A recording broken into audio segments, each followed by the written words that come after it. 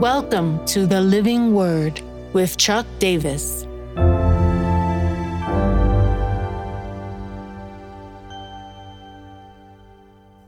Luke 22:31-32.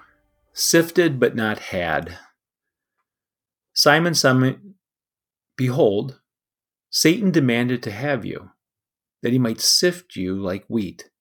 But I have prayed for you that your faith may not fail.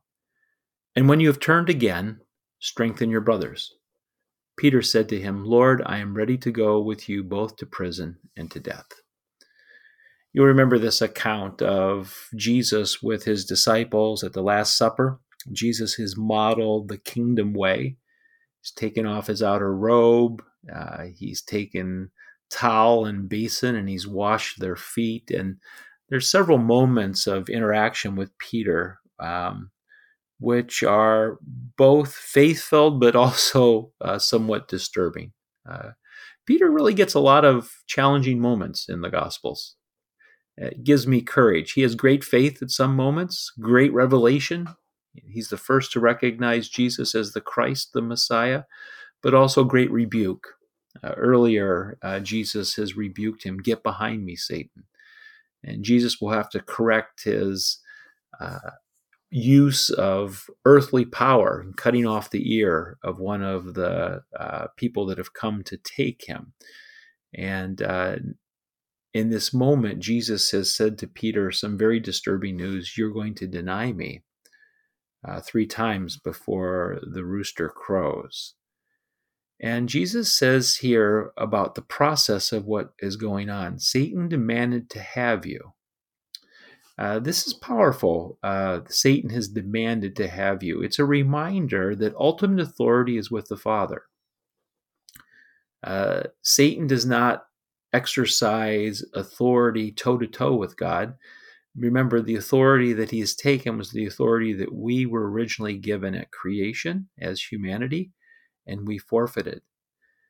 When I hear that Satan demanded to have you, I'm immediately transported to the Job story, where we have this picture of the heavenly court where Satan has to demand from God. Now, if we press that out and literalize it too much, we're going to make nonsensical theological realities. But it's the idea that Satan just can't work outside of God's ultimate sovereignty and release of authority. It's interesting. When I looked at this word, Satan demanded to have you, this is the only time it occurs in the New Testament.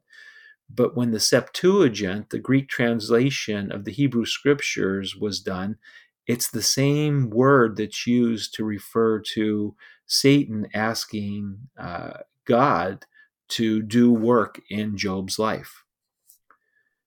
This could really be confusing to us unless we know that God's ultimate plan for us is that we are to be overcomers.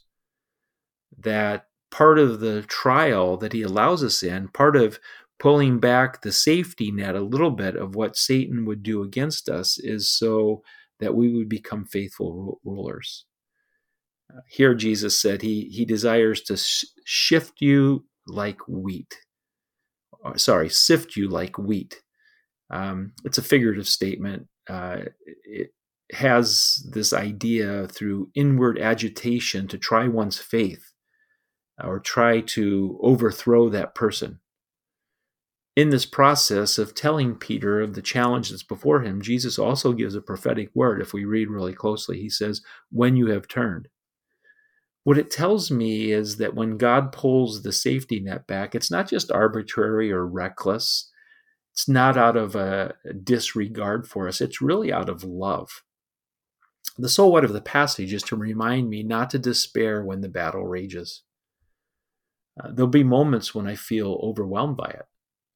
But in those moments, if I will trust God, I will have this sense that he's building something in me that goes way beyond the circumstances that are immediately in front of me. To use the words of Brennan Manning in Ruthless Trust, Jesus did not come to rearrange your outside and give you what you want. He came to transform the inside and give you what God wants. The now what is that today there will be battles. We may even feel a bit wounded and bloody. I know some of you that listen to this have had battles going for a long time. And I've joined you in praying that God would make you overcomers in it. It's still a mystery to me why you still battle in those places. But I know that God is with you in the same way that I know He's with me. And so trust in Him. He has a better purpose ahead. When you have turned, or when the circumstances have turned, you will see God's glory in it. So, Lord, we give ourselves to you. We know the enemy wants to sift us like wheat. In the process, would you make us strong and completely attached to you, trusting that you have already won the war? In Jesus' name, amen.